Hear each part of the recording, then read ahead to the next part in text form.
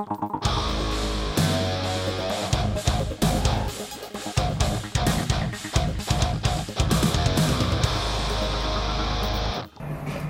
welcome. Yes, to episode number 20. 20. They said we'd never make it. Oh, who said that, Andy? I don't know. We never thought we'd make it. Well, I thought we did. Yeah, I don't know, but 20's a significant number. Yeah, double decade. So we're like almost a year old. Well, we will be very, very soon. So when this particular podcast comes out, is about 2 weeks off a year old. Okay. And then just for listeners' point of view... episode 21 will be... Episode 21 actually will be released a year into the podcast. Wow. Okay, fantastic. How about that? That is pretty good. Yeah, we found stuff to talk about all this time. I was kind of hoping that we'd keep it going like every 2 weeks, so we'd be at 26, but life gets in the way. It does. And that, that's part and parcel of why we play internet, I suppose. Yeah. Very true. Hey, how you going anyway? Yeah, all right. Yeah, all right. Yeah, you're looking very relaxed. Yeah, tomorrow's a holiday. I know. How could it not be relaxed? Except every day's a holiday for me at the moment. For a little bit longer, but not too much longer. Okay. Anyway, so what are you drinking at the moment, Kana? I am drinking a pale ale. It's by Mountain Goat Pale Ale. Oh yeah. And it's got a light chestnutty hazel. Fuck this, no. It's just a nice beer. It's a nice beer. Yeah. How's your wine? Well, I've got I think it's called a Tusina Bilmore Shiraz. Oh yeah. And it's very nice. It tastes like it's worth more money than it actually is. Well, that's what you want from a glass. And we're drinking at the 11 rooftop bar in the Fortitude Valley. Oh. What a wicked view. It's epic. You got this view over the whole city. It's good. It's kind of like a little mini Manhattan, isn't it? Yeah, a little bit of Manhattan and Bris Vegas. Yeah. So there you go. I reckon this place will be absolutely swinging during summer because you get that cooler breeze above the city. Yeah. It'd just be lovely up here. Well, even right now you got a nice, lovely breeze. I mean, it's the usual thing within Queensland. It's technically the middle of winter, and it's what was meant to get to 27 or 28 degrees Celsius today. Something like that. Yeah. Middle of winter, freezing. I even wore a jumper this morning. Yeah. Heavens forbid. Anyway, those tasting note suggestions I think came from. We got an email that came through from Jason. Was it 4747? 7474? 4747. Asking us to, say a little bit more about the drinks. Does your wine taste like a backstabber?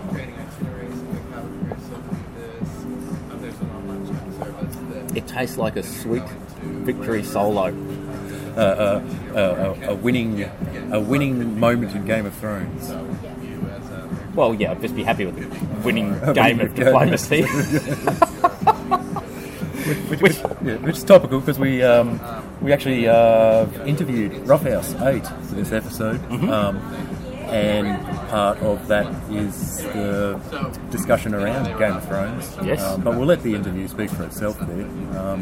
But we did want to talk about a couple of things prior. Yeah, that's happened. There's a lot that's actually happened in the last week or so, at least just from my perspective. Yes. About what's been going around the ground. Not around the grounds from the gaming. From your flu. personal game. But, well, yeah, actually, there's been a lot going around in the flu at the moment. That's why you can tell it's winter. But no, just in activity and discussion around things that are going on. Yeah. I mean, I haven't been paying a lot of attention in the last couple of weeks to the forum and WebDip just because it changes so quickly. Yep, but there has been a lot of conversation there around that they're actually doing that forum update that was discussed by Zulta. Yeah, and I did check it out, and it looks more modern, and looks like you can put emoticons and stuff. Emoticons? Yeah. Nice. And you can. I'm pretty sure you can hyperlink websites, which we couldn't do in the normal forum. And it looks updated. It looks more modern. I can't really say too much more on it because I haven't really tried it. I understand there's some connection issues some players have been having, but I'm sure that when all that irons out, it'll roll out, and WebDip will have this new forum, which will be interesting to see how that pans out. Yeah, that'll be good. I mean, I'm not quite sure, but I'm assuming once that's done, and the way that the whole PHP code base works. If Ollie wanted to pick that up and implement it within VDIP, would he be able to? Well, WebDip's an open source project. Yeah. So I would assume that if obviously you need to test it and everything. Yeah, once it's tested and it's it's found to be stable, I'm sure that there'd be no real problems with rolling that out, or that platform for the forum out to other sites which are using the code. As to whether you'd want to is another question. I think the volume of activity within VDIP is, within the forum at least, is generally a lot lower. Yeah. Some would say thank God, others would not. It's true. And which probably doesn't kind of necessitate the need to do all that. But I quite like that, turn of the century look of a forum. When you say turn of the century, you mean like 2000s. Like 1999 to 2000. As opposed to the background illustrations, which are more like 1899 to 1900. I'm just a bit of an old fogey, Yeah. No, I like that orts. What do they call them? The Norts. The Naughties. The Norts. I like that look of that forum. It doesn't have all that hyperlinky, emoticon-y type. Yeah, I think we need more animated GIFs with site under construction. Well, if they're going to put in emoticons, they need to have emoticons with like little smileys with stab swords in their back, and people laughing hilariously and drinking blood. Because that's how you feel sometimes in the games of diplomacy. Sometimes you can, sometimes you can. But I did mention a certain person that we haven't heard of for quite a while. Yeah, Ollie has made a return to the site, which is really exciting. So you're a bit of an insider within, as we've said before, from a mod point of view. Well, at least you've still got mod powers, even though you're technically not a mod. But you have been obviously involved and had some conversations, because you were the one who posted something in the VDIP forum around changes that were occurring to the rankings as a result of a rebuild that Ollie had done to the rankings for VDIP. Essentially, what's been happening at VDIP is that the volume of games has grown too large for the simple reliability rankings algorithm and the point system to be easily recalculated. And it needs to be recalculated every so often, because when games get cancelled, or if there's various mod investigation actions which require games to be or players to be booted, and just over time, these small discrepancies in the reliability rankings and players' the reliability ratings and the players' point rankings slowly build up until players start to notice that there's issues. Hang on, my points aren't what they really should be at, and we've been noticing an increase in people noticing that there's been these problems both with their reliability ratings and their points received after they've played games. Yep. Right, and that's just simply because of the algorithm hasn't been working for some time, because there's been so many games actually archived on the site. So what happened most recently in a game that you and I both signed up for, a World War IV game. It was accidentally cancelled, essentially, and a number of players noticed that their reliability ratings had gone down, and they'd because of that points. Yeah, essentially because what had happened was that the game was taken. The moderator at the time tried to move it forward 2 turns, right, in order to give Indonesia a build that it needed and deserved, because there was an error in that variant. Has it always been there, that error? Yeah, it has. Oh. Apparently. Okay. Didn't know this. It's an easy fix. Anyway, but because of this, that moderator contacted Ollie and said, please come back and have a look at some of the stuff. Long and the short, Ollie came back, and one of the first things he sort of has looked at is the V dip points and the recalculation needed, and he basically said pretty much what I've just said, is that we've got too many games on the system for the algorithm to work properly. Yeah. And so the immediate fix is to say, okay, let's arbitrarily start the ranking system at the 1st of the 1st, 2016. Yep. And recalculate everyone's games from that point forward. Right? With the longer term view to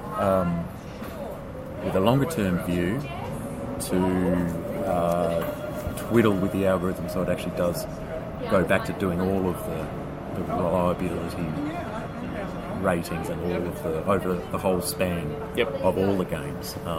But for the immediate fix, that's... so it will go back before the 1st of the 1st, 2016, or at some stage, or not? It will go back and take into account all games before that at some point. Okay. But for now, the immediate fix to fixing everyone's reliability ratings and their points... So this is more... We should be seeing this more as a short-term solution. See it as a short-term solution. Yeah, okay. If it stays, then as of this time next year, it'll boot towards the 1st of the 1st, 2017. So you'll have to stay active on the site to stay ranked. Okay. Yeah. I mean, I've got a couple of things around that, and I'd like to get your view about it as well. The first being, I can see obviously why it needs to be done. Yep.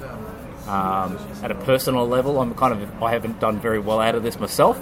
I've kind of dropped a fair whack, and that may have something to do with, my rankings maybe have done reasonably well by one particular game that I made, about 1,200 or 1,400. A gazillion points on. On, you know what I mean? And, most people NMR'd on, but I still managed to win. I've been kind of trading off that for quite a while. But the other thing would be, and it's painful to say it, but it's true, is that it'll probably pull down my reliability rating, because in more recent times I've been a little bit less, I suppose, on the ball. And occasionally, more often now than I was in the past, I'm failing to put in some orders. I'm CDing probably a little bit more often. Well, NMRing, not CDing. Well, NMRing. Occasionally CDing too. That's okay. So I haven't actually checked I haven't checked my reliability rating, but I'm guessing it would have gone down as well then. Anyway. But how have you fared? At a personal level? I really honestly haven't bothered to look. I'm not concerned with my points. I'm not really concerned with my reliability. I know they're both pretty good. They're not obviously not good enough for you to care. If you really cared. If I really cared. Yeah, if you gave a shit, you kind of, big... Yeah, I know. And I recognise this. But it's better to have... it's better to have accurate records after a certain date than it is to have inaccurate records that compound in problems. I agree with as time goes by. And it's not as if that we're not. Ollie is not going to be looking into it. And he has said he's looking into ways to include the older games. But for now, this is what we're left with. Having said all that, Ollie he's come back. But before we do that, can we come back to Ollie in a moment? Yeah. One thing I'd like to say, and again, it depends on how difficult it is, and we will get to the Ollie thing soon. But and what bandwidth he's got. But ideally, I'd love to see VDIP take on the same type of approach that PlayDip does, and that Super Dipsy talked to us about with one of his interviews a while back, where if a player just kind of goes away, obviously their ranking erodes over time because they're not actively playing. But then when they come back, all that stuff kind of just comes back again. You know what I mean? As I understood Super Dipsy's system, if a player hasn't played a game in like 2 months or whatever the cut-off time was, they disappear from the ranking system entirely. That's it. Oh, yeah, you're right. Yep. But if they come back... 2 months? Is it 2 months? Well, it was a period of time. Maybe 6 months, 12 6 months? months, 12 months, I'm not sure. I'm fairly certain it was on the lesser length of time. But that player disappears from the ranks. But if that player returns, then their ranks return in its entirety. Yep. And I think that's quite an elegant solution to the problem of, getting super lucky twice in a row and earning 2 sets of gazillion points and being on the top forever. Well, I agree. I think that there's a system where someone's kind of come along, smashed everybody, and then we're, hey, job done. Clock out for like 3 or 4 years, and it's still at the top. That kind of, I know that doesn't. I think I agree with you. I think that doesn't bode well for the other players. But where's if that person he's nipped off for 3 months and then he just disappears from the top 10 until he returns, and he has to play a game to return and prove he's still up there, worthy of being up there. It makes a lot of sense. You're coming 164th. That's not too bad. What were you before? I don't know. Honestly, I don't know. I'm 51st now. I used to be in the 30s. Oh, God. Yeah, okay.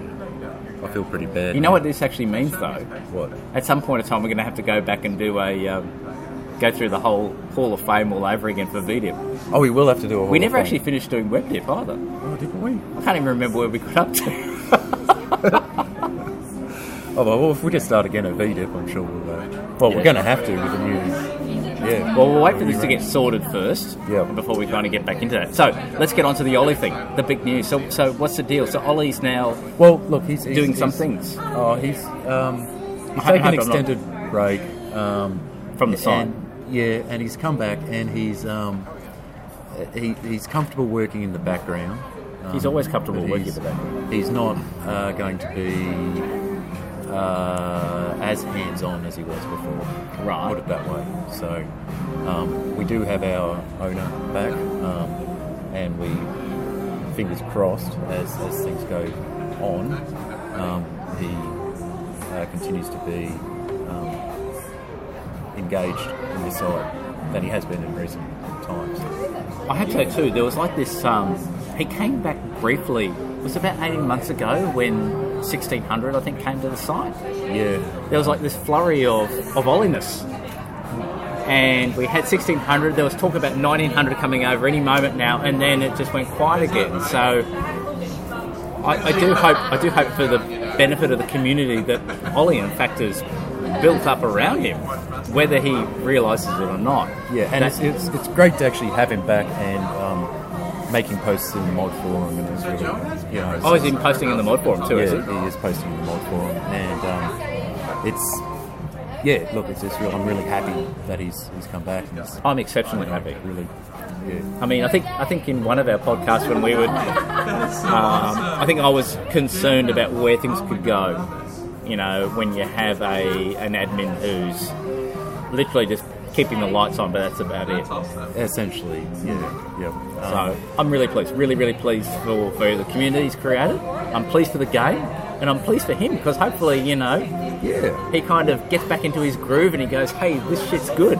And, hopefully, no pun intended, gets to be able to connect in with him with some of the interesting stuff he's Well, did you get the email from him, or was it just me? I received the email alongside you, and he's doing some stuff in regards to his 1900. Well, this gets back to the database you were talking about before, because he's obviously been working with Ollie around bringing 1900 to VDIP, and one of the things he's kind of mentioned that I think is a rather cool thing, every single game within the database has a game number.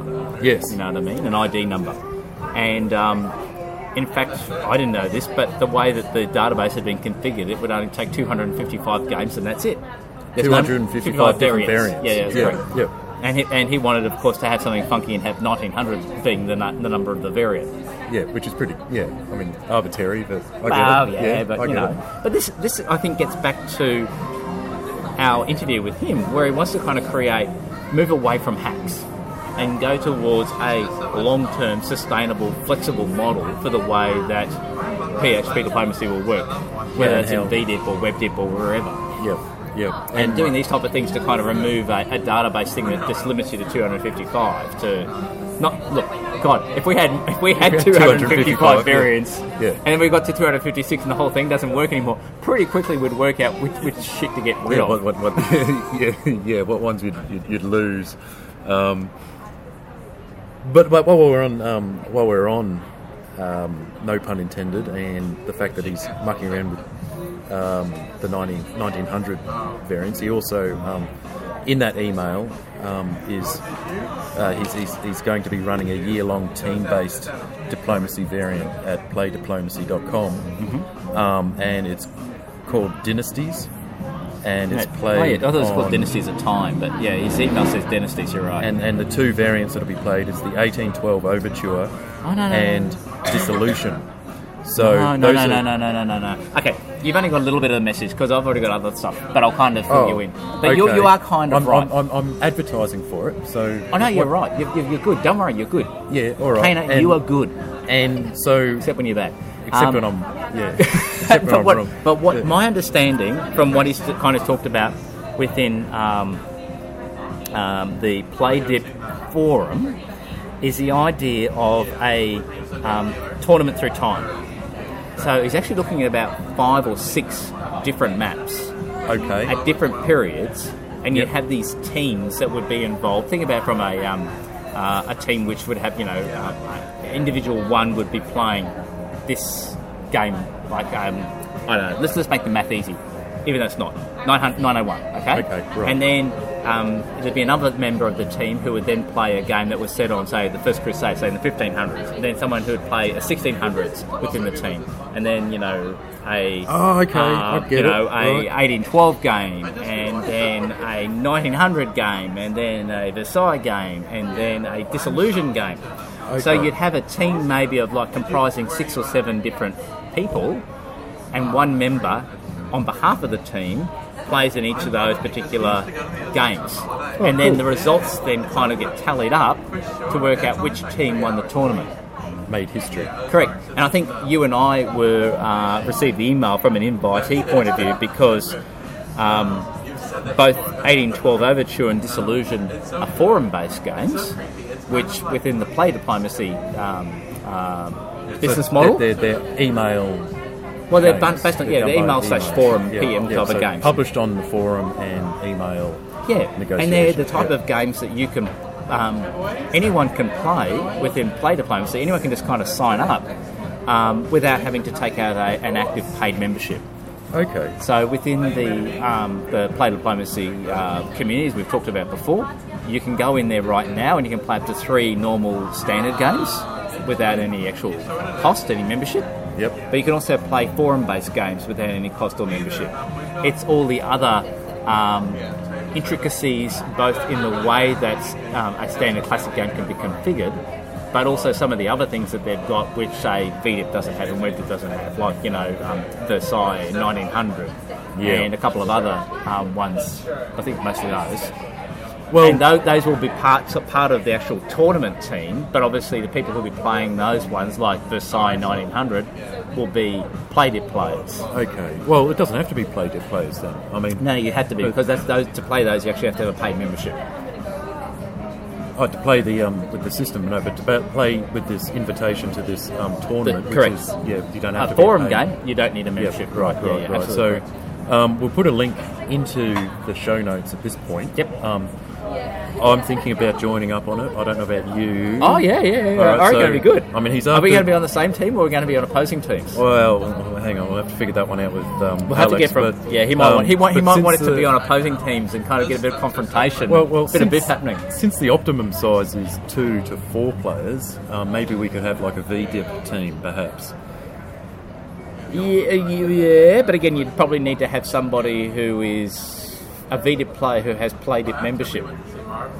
Well, it doesn't have to be PlayDip membership. If it's forum-based. Did you listen to what we just say?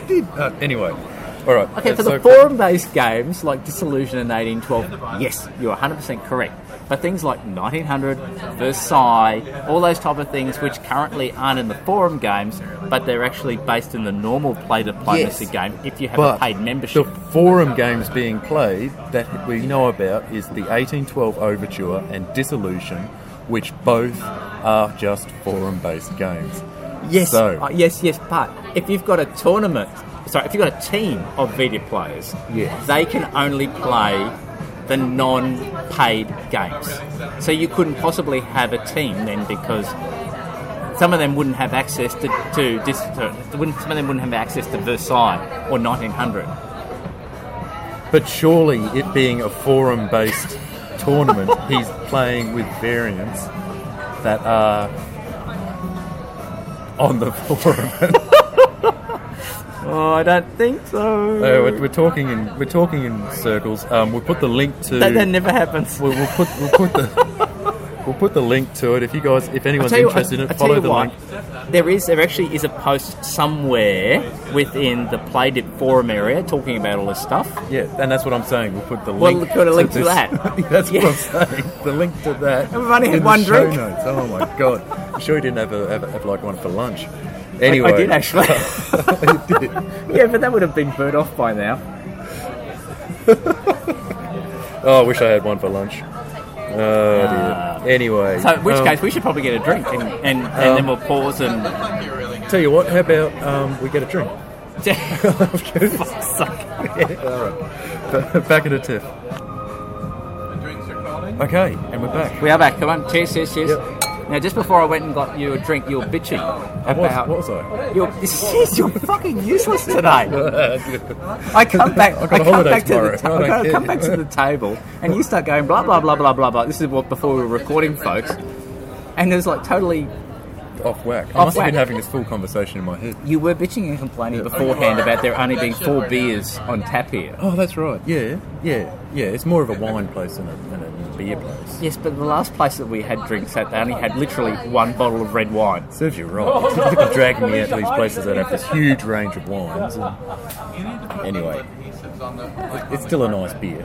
It's a Victorian beer. Yes. It's... I'm originally Victorian. Don't hold that against me. It shows. Right. Anyway. So, we've talked a little bit about what was happening with no pun intended, and the tournament. We're going to link off to that. Yeah. Make sure you check that link because it'll be really cool, I think, to get a bunch of V-dippers in there to, have a good old battle. So, I mean, the other thing I'll just mention briefly, as we know, he was also the tournament director for the game master for the Dissolution game. Should we move to another table? Yeah, I think we might move to another table because we've had a whole heap of people set up to our table. We've had a whole heap of people. Let's move to another table. Okay, folks, we've moved. Hopefully the audio's still okay. If anything, hopefully the audio's better now. Maybe. Yeah. And we know that, people said, they love the background chatter of a pub. We felt also, that was actually getting a bit loud. Yeah, don't like too much background chatter. Yeah, so it's walking that fine line. And we are a long way. We're 11 floors above the street, so we're not getting a lot of, road noise, which is good. Incidentally, I realised why this bar was called 11.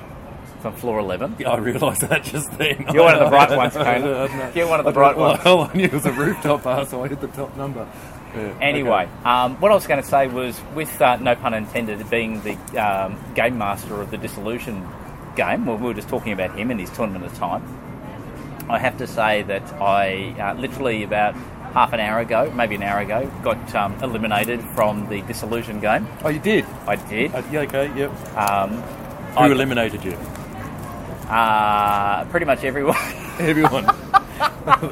We're sick of this guy talking about us, so we'll eliminate him. No. But they all said, "Oh, we've been listening to it." Blah blah blah blah blah. So, I must say, credit where credit's due. They've played very very well, and they've done me good. I thought I'd been building as I'd mentioned before. I'd been working previously with Ethiopia before he stabbed me, and then also with Saudi Arabia until he stabbed me, and then I moved on to Yugoslavia and Poland, who I've been working with quite nicely until they stabbed me just now. And then I'd also kind of made a rapprochement with Kazaria, Kazakhstan, who I'd been not doing very well with for a long period of time, but I thought I'd kissed and made up, and then he stabbed me. So, okay. So all in all, it was a good game. You played the real Renly Baratheon in that. Well, no. I'll get to the Renly thing in a moment, which is quite appropriate. So overall, it was a good game. I enjoyed it. As I said before, it took me a long while to get my head around Disillusion. Yes. But and you know. But you know, you being the newbie. The newbie, and you figured out the rules now. You can point me in the right direction when it comes to the tournament. Maybe you can give me some advice, or maybe you can take the Disillusion challenge, and I'll take another challenge. Yeah, we'll see how we go. I quite like the 1812 Overture one, so maybe I can be your mentor in Disillusion as a teammate if we're on the same team. If we're on the same team, anyway, we'll see how that one pans off. But more in the Renly Baratheon, couldn't be bothered ruling mode. The other play-dip game that I've been involved in, which is the Online Diplomacy Championship. Oh, how's that going? That's going just as bad. Apparently I NMR'd, and according to the rules, I was then disqualified and kicked out of the tournament. Oh no! Kicked out! Well, this may have been the second time I NMR'd. Totally couldn't be bothered ruling. Oh, jeez. Okay. How did that come about? Honestly, seriously, I don't know. Because of the way things work, it's all anonymous, and I don't know where the fuck that game is anymore. Actually, I probably could go in and see it anyway. But anyway, what basically happened was we created a stalemate line. So we started off, obviously this is played on a standard map. Yes. And it was a horrendously... sorry, it's not horrendously. It was this massive knife fight amongst everybody. And it was really, really hardcore going on. And I got stabbed God knows how many times. I did some stabbing God knows how many times. And then eventually it became clear that after the elimination of one player, there was very much a strong three-way alliance happening, and that myself and two other players had to stop our petty bitch-slapping efforts and actually work together. Yep. And we did very, very well to create an excellent stalemate line. Literally locked it all down. Impervious, locked it down. And then you just decided you couldn't be bothered ruling. Well... No, sorry, bring it back. I feel like obviously that was... If you were the script writer within Game of Thrones, yeah, you'd kind of make me out to be, lying in bed with Loras or whatever like that. Couldn't be bothered getting out to bother hearing what's going on. But, and we'll get to this obviously more soon with the interview. Yeah. But I think what had happened was I pretty much was regularly getting into just putting in my orders, day after day after day, and they were the same orders because we'd tried to lock down this front, we'd locked down the front, and we were trying to effectively get one of the other three to stab each other to break it, you know what I mean? And obviously, I realistically thought I'd actually save my orders, I thought I'd put them in. Yep. But clearly I didn't, because the system doesn't lie. Yeah, well. And, I guess I've got to cop that one on the chin. Yeah, you do, you have to take that very and obviously, if I'm going to be that bad with that, I'm not good enough to be the online diplomacy champion of the world. There you have it, folks. Couldn't be bothered ruling. So we got up. Well, I got up quite early, quite hungover on this most recent Sunday morning because, well, we organised to have an interview with someone who's probably well renowned for quite renowned or infamous. Infamous, yes. Infamous for his peculiar use of, shall we say, chainsaw diplomacy, but has contributed a tremendous amount to the hobby since I've known him on VDIP. Yep. He's quite articulate in the forums and or a man of strong views. Put it Man of conviction. Conviction. Yep. And we initially got him on just to talk about his, well, now a few years old post in regards to Diplomacy characters. Diplomacy characters in the game. Players as characters. Diplomacy players as characters in the Game of Thrones. However, we ended up, well, talking shop, diplomacy for as you do. Quite a bit, as you do, when you talk to other enthusiasts. Look, I got a lot out of this interview. I really enjoyed hearing Roughhouse's view on his... Well, sorry, I should say, and it is Roughhouse 8 who we interviewed. Yes. I got a lot out of it, so shall we share that now? I think we should. And we'll catch you guys at the end of this, at the end of the interview. Fab. Enjoy. Welcome again to another interview on Diplomacy Games. Today we're joined by Roughhouse, who's a renowned player on V-Diplomacy. Renowned for lots of good reasons, both for his excellent gameplay and I suppose he has a very unique messaging style at times when it comes to interacting with some players. Roughhouse, welcome to the show. Thank you very much. I'm laughing at your introduction. That's great. I'm glad I could be so unique for you. Well, I don't know if you kind of picked up. There was a number of episodes back, probably about 10 episodes back. Kana and I were having a bit of a conversation at the time around, I suppose, players that occasionally get under our goat. And I think I've referred back to yourself many, many years ago where you must have done something to totally piss me off, and I kind of banned you from me being in any games with you. And I think it lasted about a year or so, and then for one reason or another, I thought, this is just petty, and took it off. And ever since then, you've been a gentleman. So,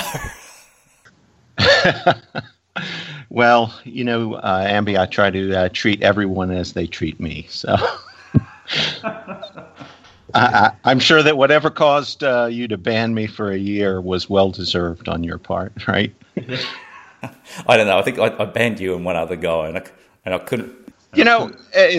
It's funny that you mention this because, I'm aware of the fact that I'm a little brisk or gruff with people, but diplomacy is it's a passionate game, and as you might have guessed, it's one that I like a lot, and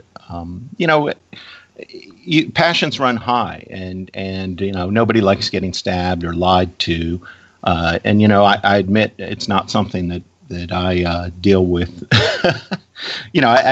I don't deal with it as well as some folks, but I don't know that anybody really deals with it well. So we get into arguments and we say things back and forth. But at the end of the day, it's a game, and I'm here to have fun with it. I mean, some people have speculated that perhaps I get nasty and say things with people as a tactic. That's not really the case. If I'm barking at you, you've generally pissed me off or something. But, I don't really hold a grudge against anybody. So, it's always maintained within the game or the discussion that we're having. And, there's a lot of people that I've run across in this hobby that I've never had a crossword with. So, I don't really know how to explain that away. But I'm glad that you and I can be friends now, Andy.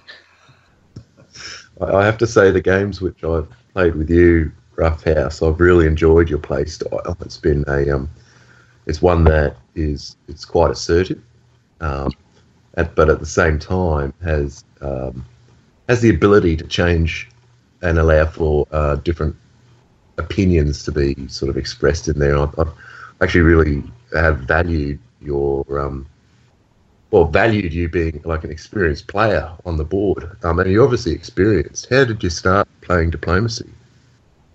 I started playing when I was a kid. Was just over at a friend's house, goofing around afternoon with nothing to do, and I got dragged into a friend of a friend's house. And I guess it was raining or something, and so they pulled this game out, and we started playing it. And I'd always been a big fan of Risk, and so, some people that were playing thought that this would be a great game. And I really didn't know the rules, so I was watching these guys go at one another, and they were having great fun just stabbing each other blindly left and right.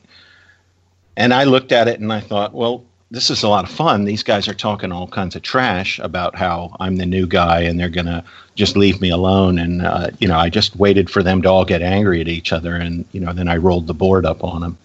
So they were all looking at me at the end of the day. And you know how a face-to-face diplomacy game goes. I mean, it's the best way to kill a friendship. So, we walked out of the house and this guy's like, never bring that kid over again. So, I used to bring it. I brought it to college with me. I brought it on scouting, camping trips, and, was always looking for opportunities to play it. But, if you guys have ever tried to play the game before, it's really hard to get people that'll play a board game in the first place. And then you've got to get 7 to play, and you've got to get 7 that will sit down at a table for 6 to 8 hours to even, get part of a game in. So, I really hadn't played a whole lot until I found, the advent of the internet. I found a group of people playing it online in a community called Cat23. I don't know if you guys are familiar with it, but, you basically played with someone who volunteered to be a referee, and he would collect the orders by email and do a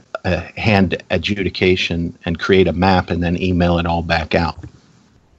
And that's where I really started to fall in love with the game. I mean, I knew how to play it, but I didn't have any idea of, standard openings or strategies or any of that. It was all very, pure, and I was usually playing with people that had only played the game once or twice before. So it was great to find an online community and realize that there were people that actually went to tournaments for this all around the world and were pros and were writing articles on the game and so forth. It was really fascinating to play the game against people like this. That's kind of how I got into it. How did you guys, where did you guys find the game? Like I said, it was just at a friend's house for me. For me, it was at university when I was invited by some friends / acquaintances to a particular game. It actually wasn't played on the standard classic board. I think from memory it was whatever was the official Avalon Hill version that came out that was like a Renaissance variant. So similar to Renascimento or Renascimento. I can't remember. I think it's actually called Machiavelli. That's what kind of got me into it, and played that a few times and quite liked the whole element of stabbing, and didn't like, of course, the element of being stabbed, but that kind of builds character. And then, life got busy and I only got back into it myself probably about 10 years ago. And again, it was internet related. So all of a sudden just find my way there and have been there ever since. Kana, do you want to answer that from your perspective? Yeah, my father was introduced to it when he was in the Navy, and he introduced it to myself and my brother and a couple of cousins. And then from there, I just it kind of carried with me. I organised a couple of games in college in Bendigo, and then I had a bit of travel and had to lay it down because it's quite difficult getting groups of people together. And then, I found it on the internet, and I joined up with an email server similar to Cat23, I think, called Diplomacy 2000. Anyway, so similar to Cat23, I guess, and that it was an email server, and someone volunteered to collate the orders, and we had a week turnaround, 1 week to 2 week turnaround per turn. But you had to send in your retreats with your orders. Yeah, I remember that was a bit odd about it. And then took a break and then discovered web diplomacy and moved across to V-diplomacy back when it was Ollie did. I thought I'd just jump in and ask Roughhouse how he made the move from playing the vanilla board to the classic into playing variants. How did that transition occur? Well, it mainly occurred through the online vehicle of playing. When I joined the Cat23 site, and I don't really know what Cat23 meant, but I guess it was just a collection of forums or some somewhat, and people were playing diplomacy in them. But within that was sort of a, it would send out emails or messages, and people would advertise games that they were playing. And in those advertisements, they would offer variants. So the variants there were actually, dozens of variants out there. This was, I guess, early 90s when I started playing. And so if you go to, you guys are familiar with the Dip Pouch? You've heard of that before, perhaps? Yes. There's a website. If you Google it, you'll find it, Dip Pouch. And it used to contain a lot of these articles that people would write on the game, and they had a variant page there. And unfortunately now a lot of them contain dead links to the rules and maps, so it's not as useful as it used to be. But I started, there were a lot of very well-developed variants that were available on that page. For example, one that we've been playing recently here in a tournament, the Sengoku variant was developed and posted on there. So the standard game is always the pure one that you're attracted to, but I found that the variants were actually pretty fascinating. And I had seen a world map at a like a gaming tournament, like at a role playing game tournament. Somebody actually brought some board games, and they had created a map. It was a tabletop map, but it was on a global scale. But there weren't enough people interested, so they didn't play a diplomacy game.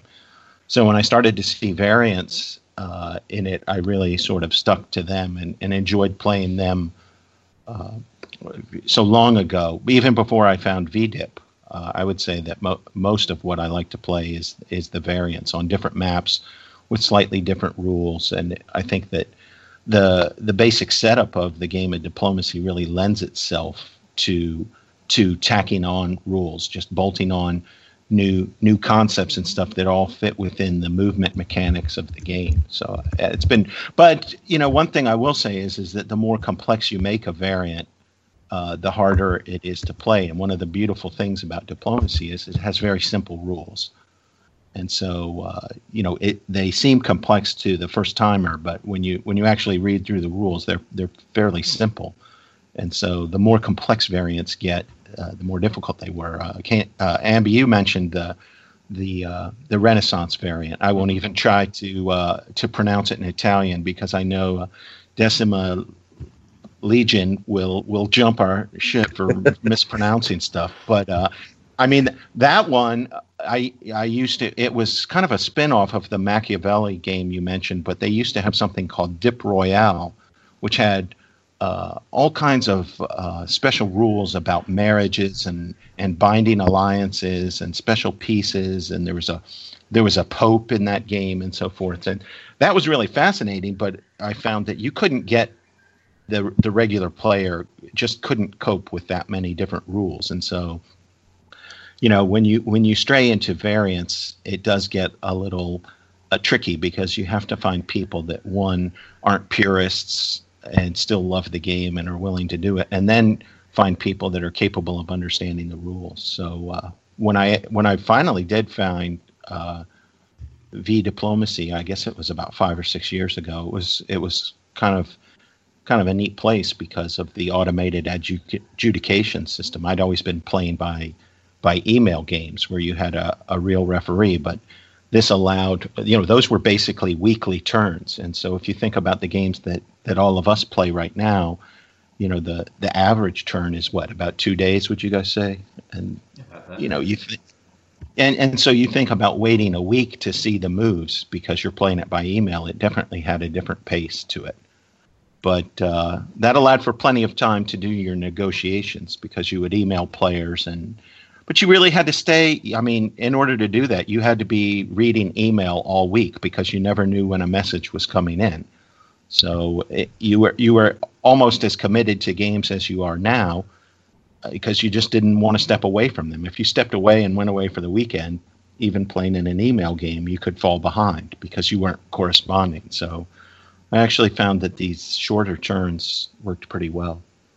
So on variants front then, do you have any particular favorites? I think the one that I like the best right now, there's a couple that I like the best. The Imperial 2 is probably my favorite. Oliver was able to get the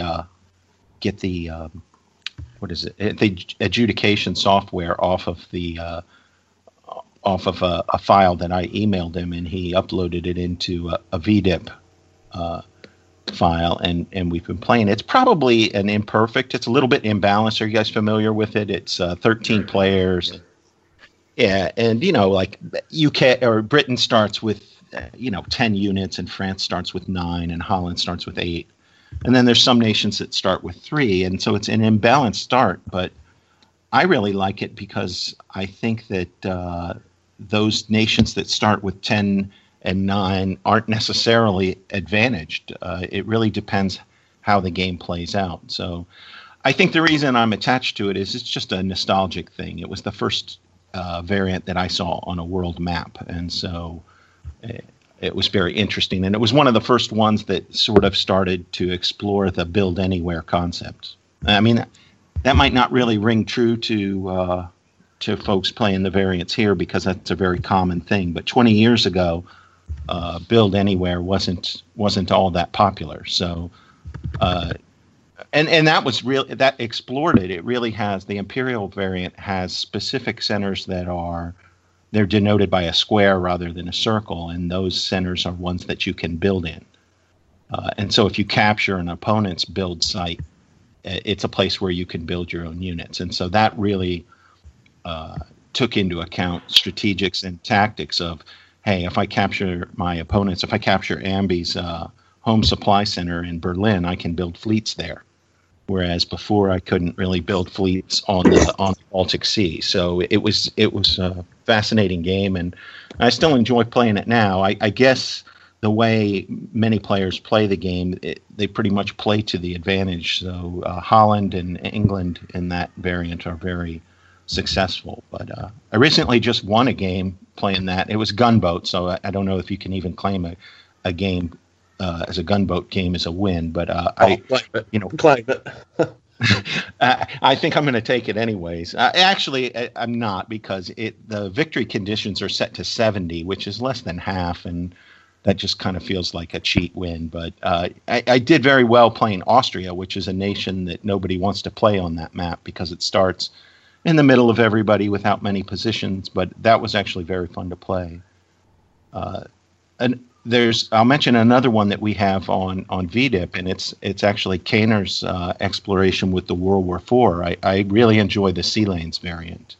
I think that he put in a lot of work developing the map and the concept of the ocean spaces with a centralized space and then either 3 or 4 circling spaces within that creates a very interesting dynamic that opens up the World War IV map. And the reason I think that was necessary was because our buddy Tommy Haha designed that map to be played for about 9 to 10 years, and then you had a vote, and it was, you vote the 3 best players in as a winner. So it was really never designed to be played for global conquest like we all sort of understand diplomacy for. It was meant to be played about 10 years, and then it was over. So what Tom didn't really realize is that the way he had the map drawn up was that the centers within the continents, there's so many supply centers on each continent and so few sea spaces that basically you can insulate yourself on a continent and you can't be captured. So you get 15, 19 years into a game, and it's very boring and dull because you can't advance across the map. And so what Kaner's map did was it really made it much more difficult to set up those stalemate lines around the continents because you could cross oceans. And we had a couple of those games, and they were really very ferocious battles in the end game. And it worked both ways. It was an offensive advantage, but it was also a defensive nightmare. So you had people really conducting diplomacy late into the game. Whereas, usually we form our alliances like I'm allied to you, Ambi, in the Bourse game, and you probably don't believe me, but I'm not gonna throw away an alliance after playing an entire game. That's just not my style. And but when you play the Sea Lanes game, you really have to be wary of things late in the game, and you have to maintain those alliances. You can't just count on them being there and that your buddy isn't going to stab you because you've been buddies all game. You have to look at this and say, and you don't have the stalemate line up there to protect it, because if one unit slips through, it can wreak havoc on the thing. So I really enjoyed that. It's not very popular amongst the community because I think a lot of people just are intimidated by all the sea spaces and don't really understand why they're there. But I'd like to see us get another one of those going. And then there's it would be great to get another one of those once up. Yeah. I mean, the site's only hosted 3 so far. I think we could do a lot better than that.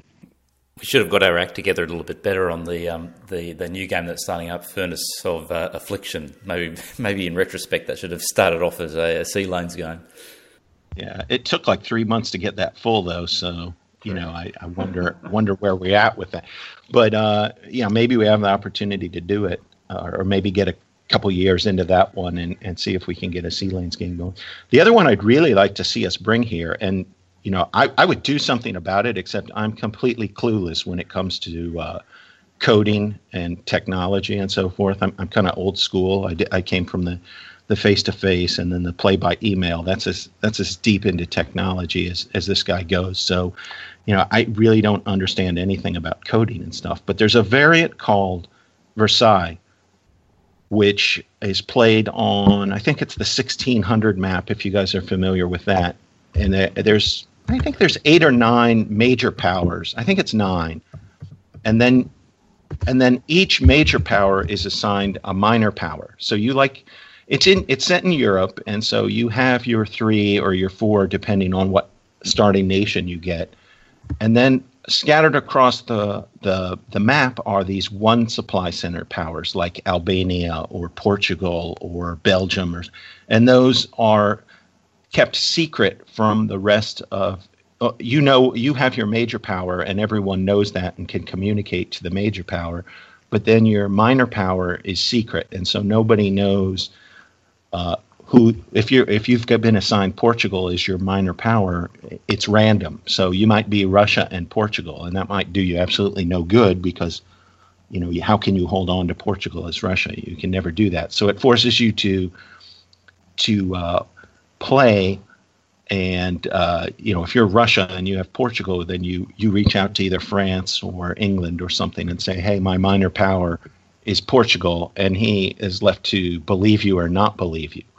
And so it creates a very interesting dynamic in that you decide when and where you'll announce what your minor power is. And then what you do is you run into alliances where you're allied with one nation. I'm Russia allied with Germany, but I end up killing Germany's minor power because he's doing something with it to survive, and I really didn't know what it was his minor power or not. So it creates a very fascinating thing because the people keep the identity of the minor powers in secret. And so I'm sure that would be a coding nightmare, Kaner. But if we could ever figure out how to do that one, I think that would be something that would quickly become as popular as, say, the known world map is these days. Oh, I absolutely agree. We had an interview with No Pun Intended a little while ago, and he is looking into a similar function in the coding, but for a couple of different variants. I think it was 1900 and what was the other one there, Amby? Versailles. Versailles. Yeah. No, was it Versailles? No, it was 1900 and Age of. Oh, sorry, Age of Empires or Age of Age of Ambition. With Baron Powell. But he's looking into doing a lot of that sort of heavy code lift of getting these variants up and running. So fingers crossed. It'd be. I mean, there's no time frame I can really give you, rough, but it'd be. It's on the horizon as a potential to coming to the side. I guess the one thing about Versailles, though, is the fact that it already exists over at Play Diplomacy. So it already exists within a PHP environment. It's just a case of being able to port that across to, another place potentially. But I'm aware that Play Diplomacy works on a slightly different business model, if I can call it that, compared to WebDip and VDip. So I'm not quite sure what their thoughts are on sharing the variants between the different sites. Do they have Versailles at PlayDip? Yeah. I thought they did. Pretty sure they did.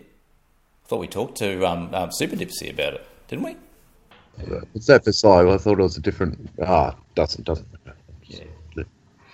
So the site that I played at predominantly before coming to VDIP several years ago was Redscape, which I've tried to share with a few of you guys, and it's pretty much dormant now. And it was very much a forum based, it was a message board forum based thing where you would post the maps and the results in the forums, and then it was played by email.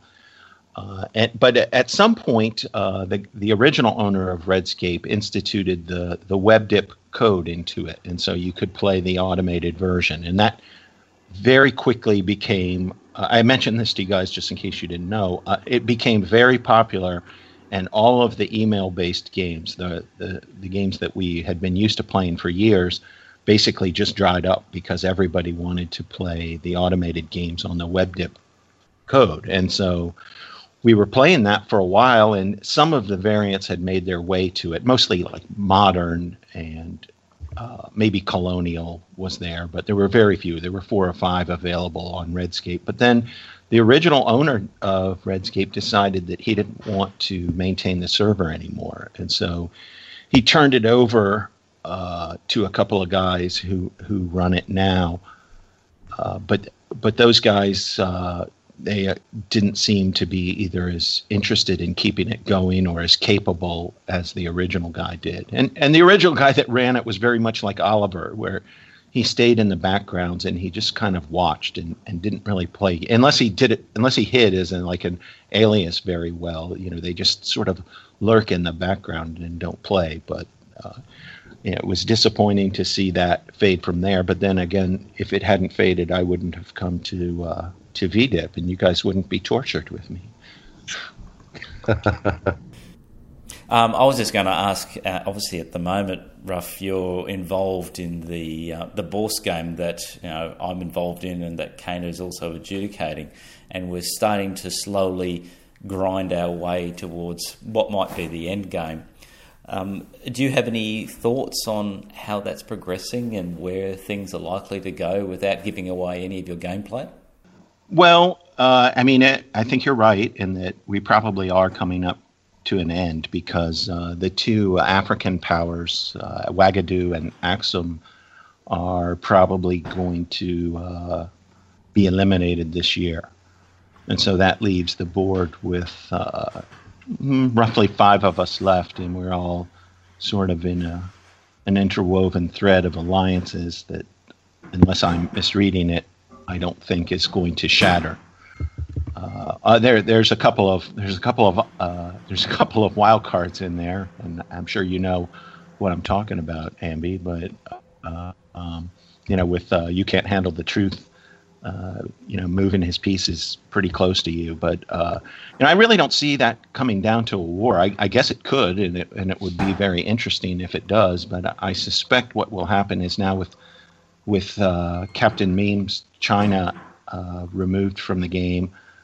He's still competing, but the observation I'll make is that once these powers are removed, they don't get a vote in when the game ends. And so I suspect what will happen is we will agree amongst the 5 of us when to end the game to our benefit.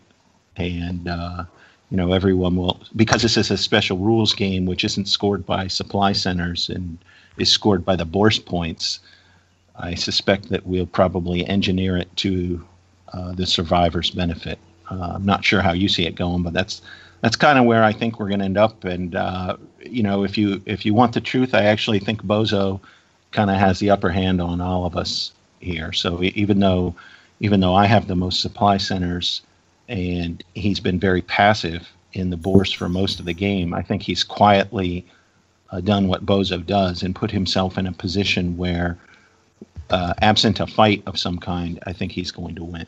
So, and to be honest, I feel like a wimp for saying this, but I don't really think that I'm going to attack him to change that. So, and maybe I just gave away too much, but we've been playing this game for a year now, haven't we? We're on game year 31, and it seems like a year. And to be honest, most of the game is played out, and it's been kind of fun. I think Kaner, I every time we talk about this game, I can't thank you enough for all the work you do on this. I mean, we couldn't have this game without you doing it.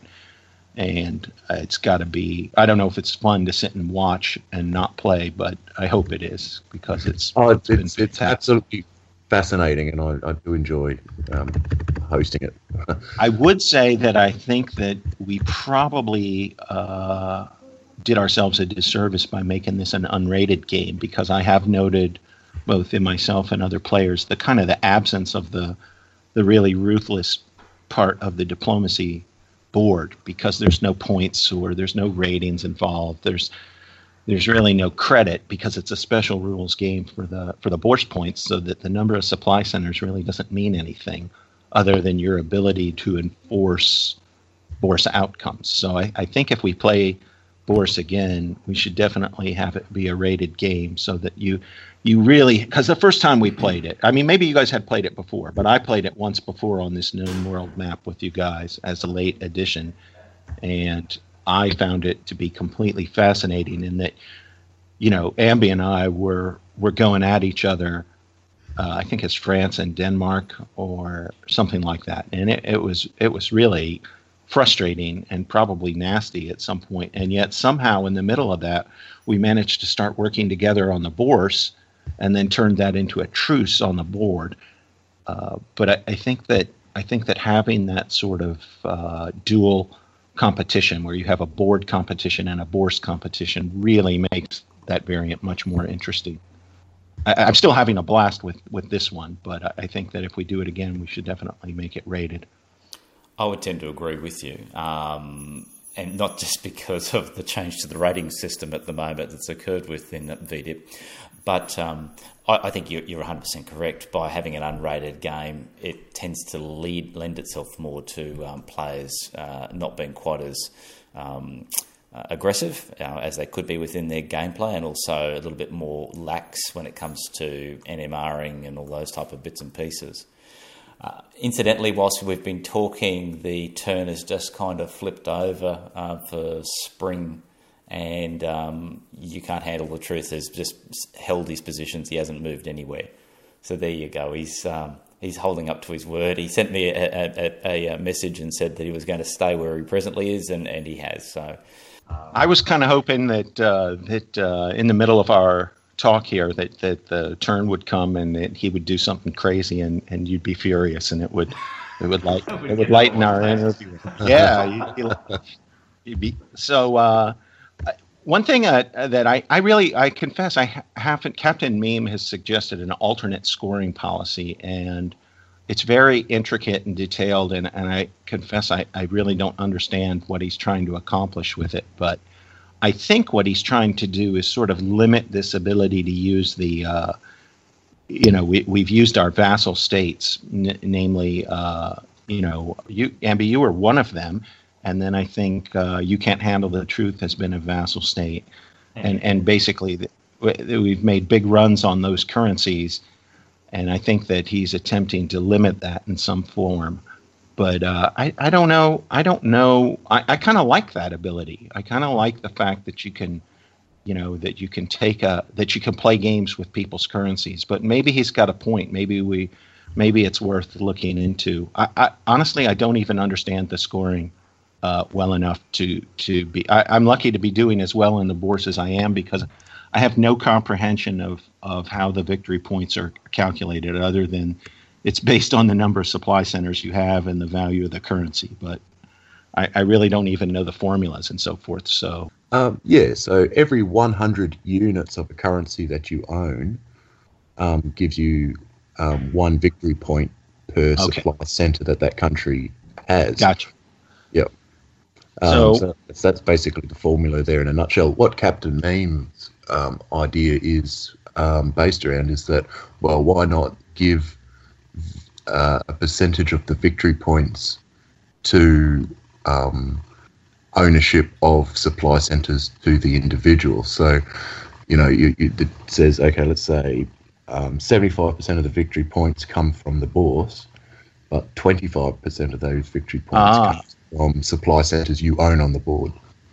Yeah, well, I think that definitely I see his model, because we're missing that. It sort of touches on what I was saying. We're definitely missing that element because it isn't a rated game. But there might be some value in adding some of that, and it might bring back some of the more aggressive play or the more dastardly deeds out there to be done. Because right now, I mean, and I know that what he's suggesting would really work in my advantage in the game we're in. If we were using his scoring system, it really would have worked to my advantage. And as it is now, I've got a vassal state in Khazaria. You Can't Handle the Truth's Nation is somebody that I went back and forth in alliance with, and then offered this proposal, like if he worked for me, that I would leave him alive, and that I would boost him up at some point in the game. And so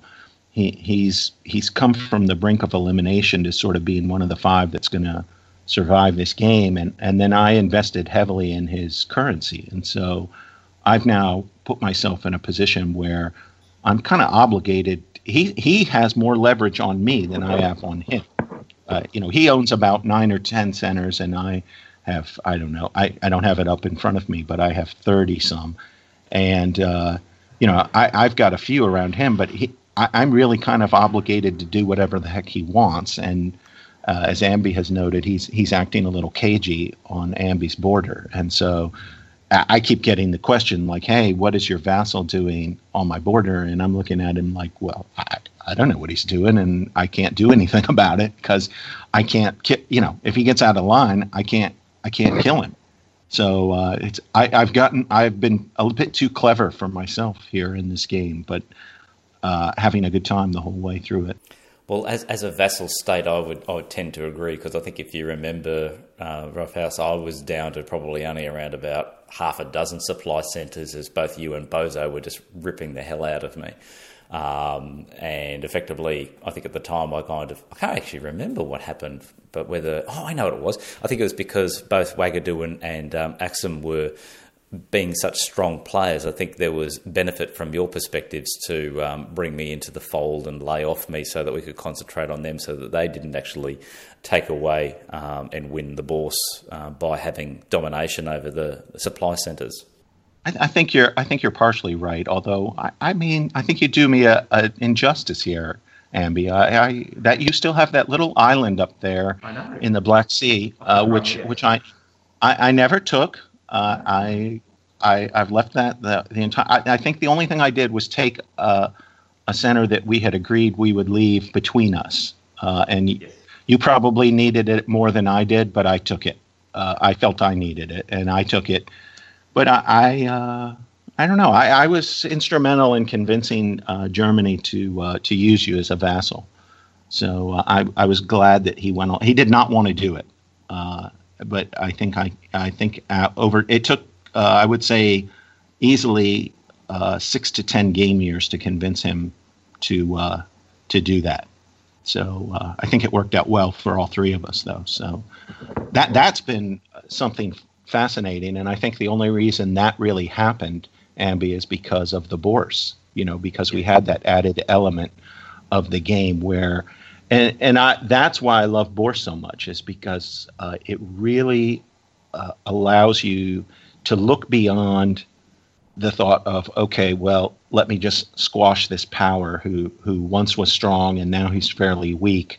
But when you give a player motivation to join your side and to play along with you, it really creates some interesting play back and forth. And when you have your foot on a player's throat and lift it up, you always have to wonder whether he's going to come back and haunt you. So it definitely throws that back into it.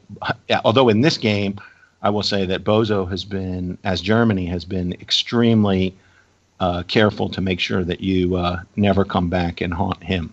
So not sure how you're feeling under the iron fist of the German Bozo Kaiser, but That's what it looks like from my side. Oh, I think that's fair. For the next Bourse game that's run, do you have a preference in variant? Well, I definitely like the way it works on this Known World 901 map. But if we're looking to try something else, are we looking to try it to add more players to it, or just to add a different map, or do we want to have fewer players? I remember, Kane, are you talking about trying to run it on a World War IV map, which would be that would be. I mean, that would be fantastic. I don't know how anybody would manage the mechanics of collecting all the Bourse orders, but that would be. I would run it. You just need to go out and find enough players to play it. Right. Well, I think what we'd have about 20 players that bothered to play the Bourse, and the rest of them would just ignore it. Kind of like we had in this game, where Known World is a 15-player map, and I think about 10 of us are playing. I think about 5 of the players just kind of joined it because it was a game, and never really bothered to even look at the rules or understand what was going on. So I think if we played it on a global map with 34, 35 players, I think we'd have kind of the same thing. I think we'd have about 60% of the players playing, and the rest would just sort of be along for the ride. But that might still make it fun, because one of the great things about Bourse is that even if you go dormant for 4 or 5 years and you're eliminated from the game, assuming you still own currency, you can get back into the game and play. So that would be something that would be very interesting, and it definitely keeps added. The big benefit to this is not even in the game, as I see it, is not even in the individual games. It teaches us the value of continued diplomacy beyond just, hey, I tricked you and stole all your supply centers, and now you're doomed, or you're all but out of the game. There's a value in these nations, and I think that if you play the game from that perspective, even without Bourse to give you a motivation, you'll find the value in it. And I think it will teach players who are down to their last center to play for something a little bit more than pride. There's quite a bit of fun to be had in being a vassal state, and I think that Bourse definitely brings that out. So I would hope that after 4 or 5 experiences with it, that we start to see a little bit of that more play popping up. And I mean, one of the reasons I think you don't have that at VDIP is because we play for, whether people admit it or not, there are points assigned to the game, and people play for the points, because the points are, there's a record, there's a first through 50th place, and these things matter to us all. I mean, I admit it. I like the points. I like to compete there, but I mean, at the end of the game, I'd really rather just play the games and have fun, and the points should be just kind of a metagame that just sort of sits out there and runs itself. I don't want to ever fall into a trap of, I'm going to attack Ambi and Kaner because these 2 guys are right below me or right above me on the points chart. I don't want my in-game decisions decided by something like that. And so, but I do think that we'll find more use for the vassals with the advent of Bourse, because I think some players have really started to see how that can be valuable, not only in the Bourse but on the board. So yeah, Kaner, if you're up for World War IV, maybe we could do our Sea Lanes game that way. Oh, now that would be fascinating. The other thing that I'd like to see, which we have kind of touched on, I think within it must have been within the forum, is the idea of how the currencies work and the currency manipulation. And I can't remember who proposed it, but I quite like the idea of there being almost like a supply and demand within a normal marketplace. So you can't just artificially, get 2 or 3 or 4 players just to kind of pump all of their money into one particular currency and cause that currency to go through the roof. The only way you can do so is if the market is physically there to sell to you, so that if all the players are playing. I think that was You Can't Handle the Truth. I think he sort of had a very, and again, it was a very good explanation or proposal, and I was too clueless to be able to follow all of the details, because I'm not a stock market guy, and I got the sense that he was, but he was bringing concepts from that sounded somewhat interesting. I think my only concern with that would be how that translates to your average VDIP player. Can they really? And I mean, not. And I don't understand it, so I'm not trying to be elitist with it. I just wonder, maybe everybody else can understand it and they can explain it to me. But I worry if we get into games where only 5 players really know what they're talking about, because we really only have 5 players that play the real markets out there. So something that's more like that would be interesting. Maybe it'll teach us all how to make some money, by being diplomacy players. I think the secret would be to make sure it was simple and easy to understand, because if it becomes too complex, people are just going to zone out, and that's going to cause the market not to work correctly. And one of the things, obviously, with the nature of a free market, if you're playing a World War IV game and you've got 34 players or 35 or what happens to be the number, that's giving you a fair amount of market space where you can have some people deciding, okay, I think this currency is going to go down, so I'm going to sell it. Other people are going, I think it's going to go up, so I'm going to buy it. And I don't think you'd be able to achieve that same type of market efficiency, if I can kind of call it that, if you're playing a game with only, say, 5 or 6 players, because there's just such a limited marketplace. Then it becomes difficult to for a market to operate correctly, I would have thought. So it's got to be nice and simple and easy, so that people can kind of see merit in playing, and that they actually understand how to play the game. And then as a result of that, that causes that free market to work better and causing prices to fluctuate accordingly. World War Bourse. I like it. Okay. I suppose the other thing that we wanted to touch base with you on, Roughhouse, was in our last episode, Kana and I were discussing, I called him Ernstweil, and that caused him to start going down a path of remembering what your description of him was within a Game of Thrones style world. And that got us talking, and I thought it would be interesting to get somebody who really kind of understands and appreciates the show and also the book series to give their perspective as a diplomacy player around what's going on within the show/books. And I probably want to give a bit of a bit of a warning beforehand for anybody who hasn't watched the show or read the books, and you may just want to totally fast forward through all this, because I do expect there's going to be a number of spoilers as we discuss things. So I guess what I wanted to just find out then from you, Ruff, is generally, how do you see Game of Thrones from a diplomacy player's eyes? Well, you guys remember the show Survivor and how big a phenomenon that was when it first came out. And in the diplomacy communities that I was playing in, it was extremely popular because people saw the parallels, mostly from the alliance and the negotiation and the skullduggery side of it. You'd make these alliances with people and then you'd break them. And so people saw the connections between the two. And, as I became more into Game of Thrones via the show and the books, and obviously the great game, as they call it, the Game of Thrones, when you either play or you win, that struck me. The parallels between it. When Cersei tells Ned, when you play the Game of Thrones, you either win or you die.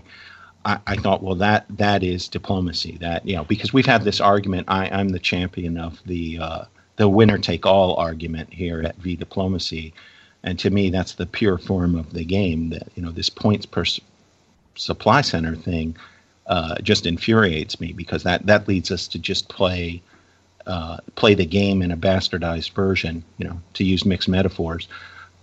You play only for the points. If you want to play diplomacy, there's only one winner. And so, in that respect, Cersei has it right, because, you either win or you're out. And so I really started to look at the show and the books as a giant game of diplomacy. There's all these interwoven friendships and rivalries and alliances, and they switch sides. There's the Boltons switching sides, the Frey switching sides. Jaime Lannister stabs his king. There's if you want to go with the backstab analogy, there's all kinds of elements that you could draw parallels to in a diplomacy game or a community. So it struck me as something really interesting, and I started thinking about all the different characters that play games at our community, VDIP, and I started, I always keep like a dossier of players so that when I come up against you guys, I know a little something about you. Like I know your style. I know that Ambi is going to bullshit me left and right. And so, I keep a little, it's not written down or anything. It's just, I still have enough brain cells left to sort of, so keep that going. But I started, racking my brain and looking through the players. So I started making a list of players that I had played games with or I knew their style. And then I just started assigning them to a character from Game of Thrones. And that I did start writing down. And as I got a little further with it, I was just doing it for fun at first. But then I thought, well, this would make a really lively post in the VDIP forums, but I'm probably going to make a lot of enemies if I do this. And then I thought, well, you know what? Half these players hate me already. So, what difference does it make if I offend somebody by calling them the wrong character? But, when I first did it, I tried to just find something positive to say about everybody. So, the initial list that I ran through generally had, somebody that I played against, and I found something to admire about their play and to link it to the players. And the more I sat down and played at it, the more I realized that some of these folks really, they really are typecast into the, Kaner, I don't know that you could actually play Maester Luwin if you were called in to do, if he gets resurrected or something. I don't know if you could actually play him as an actor, but I mean, that was what I named you. And my description of you was faithful friend, does more than he's appreciated for until he's not around anymore. And, that was something that struck me. Like you say, it's a spoiler alert. This is a guy who bites it in the series at some point. But, he's a trusted advisor. He's a guy that's always there to be a friend. And, those are odd people to find in a diplomacy game. And sometimes that kind of play is criticized, and it's not always, it's not a ruthless style. And so it doesn't lend itself to a lot of solos. But it's I definitely a compliment when it comes to diplomacy. in a way, but it isn't. There isn't.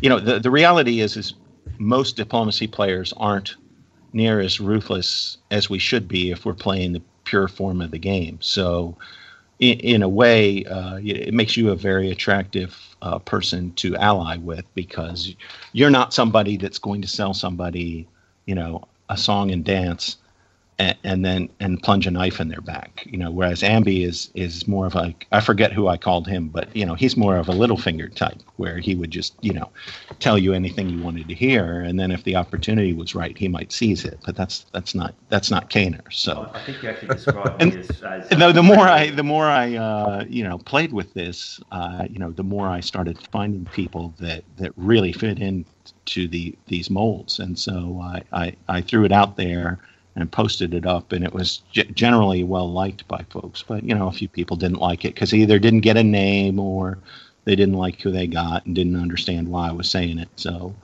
I thought about going back and updating it, but I don't know if I will or not. Maybe somebody else can pick it up. I think from memory you described me as Renly Baratheon, full of drive early on, but couldn't be bothered with ruling. and that's pretty close. Right. That's right. Right. And you see, you had to be really careful with some of these assignments, because if I name you Renly, is somebody going to get bent because Renly's in the books Renly is rumored to be in love with Loras, And in the show, of course, they're very graphic with that. But I figured that, hey, we're in a new millennium now, and people can pass on. I certainly wasn't trying to call you, as Cersei says, a renowned pillow biter. I wasn't trying to do anything like that. I didn't even want to get into that. I mean, I think all of these characters are fantastic, and so, like I said, to call you Renly was actually a compliment for both of you.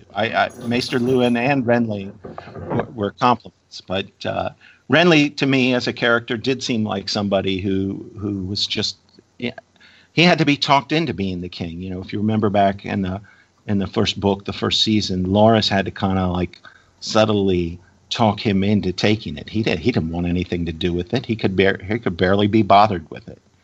So that was my assessment of Ambi, because at the beginning of games you're very bold and you're very interested in it, and you form webs of alliances, and you're very strong in your moves and so forth. And then as the game goes on a little bit, it seems that you get a little bit distracted and kind of wander off and say, oh, well, this one wasn't meant to be.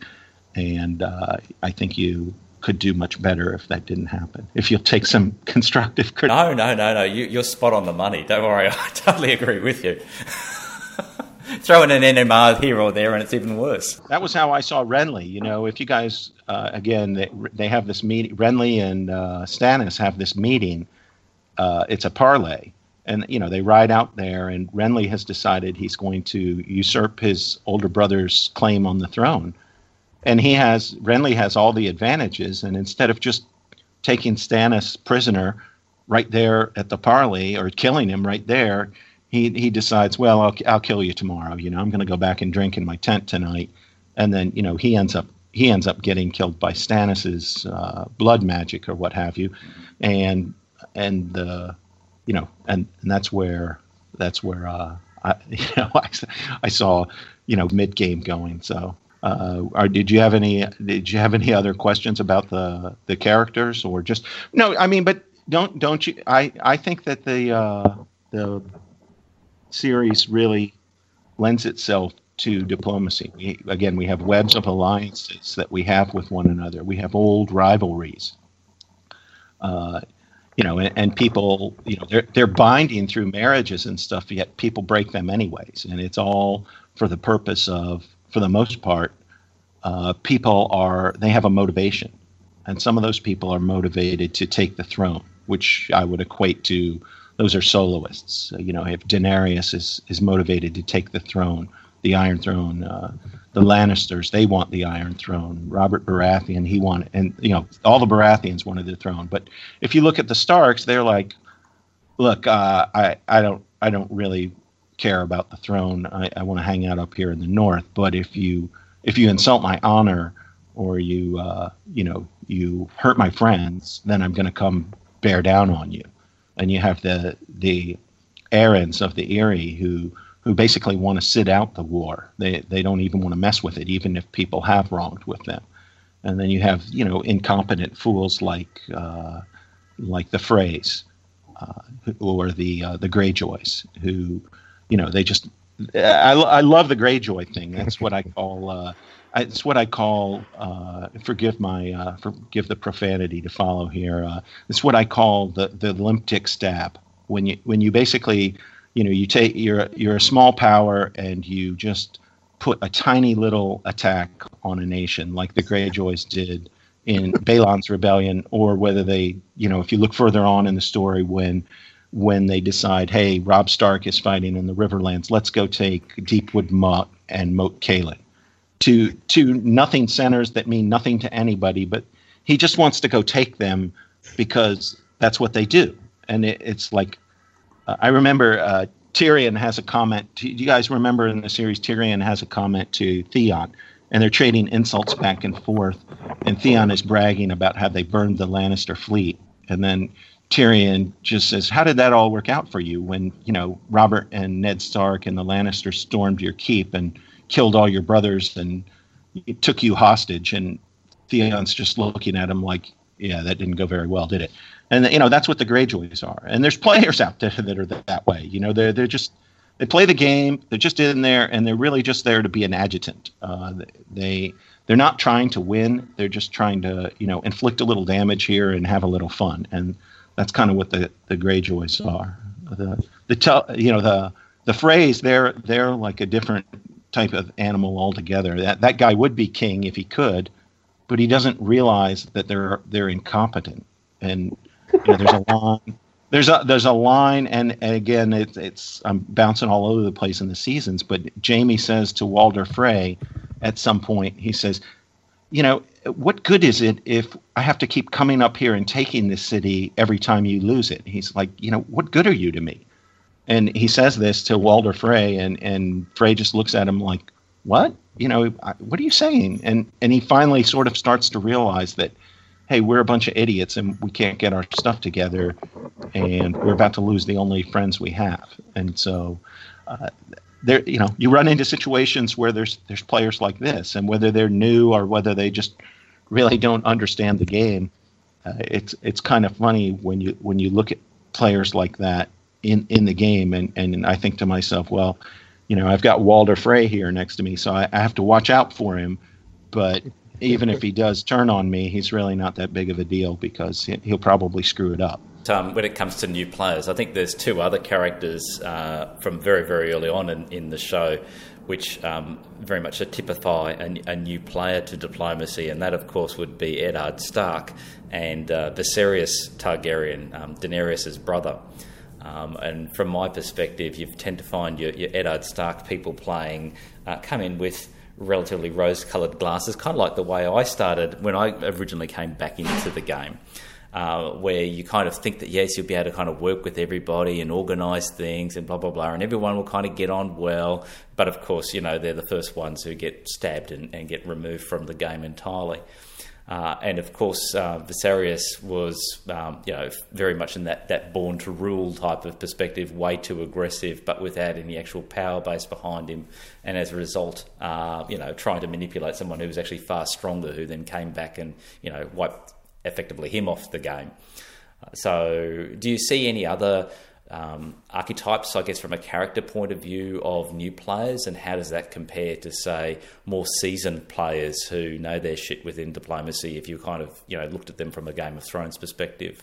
Well, there are those type of players. If you want to look at it and sort of look at every now and then we see new players roll in, and they are either new to diplomacy or new to our site, but they are Robb Stark, where they come on and they're perceived as very young. He's just a boy. Even Robb's father says, Robb, he's just a boy. And Tywin Lannister looks at him and says, Tywin is has 40 years of being a soldier behind him.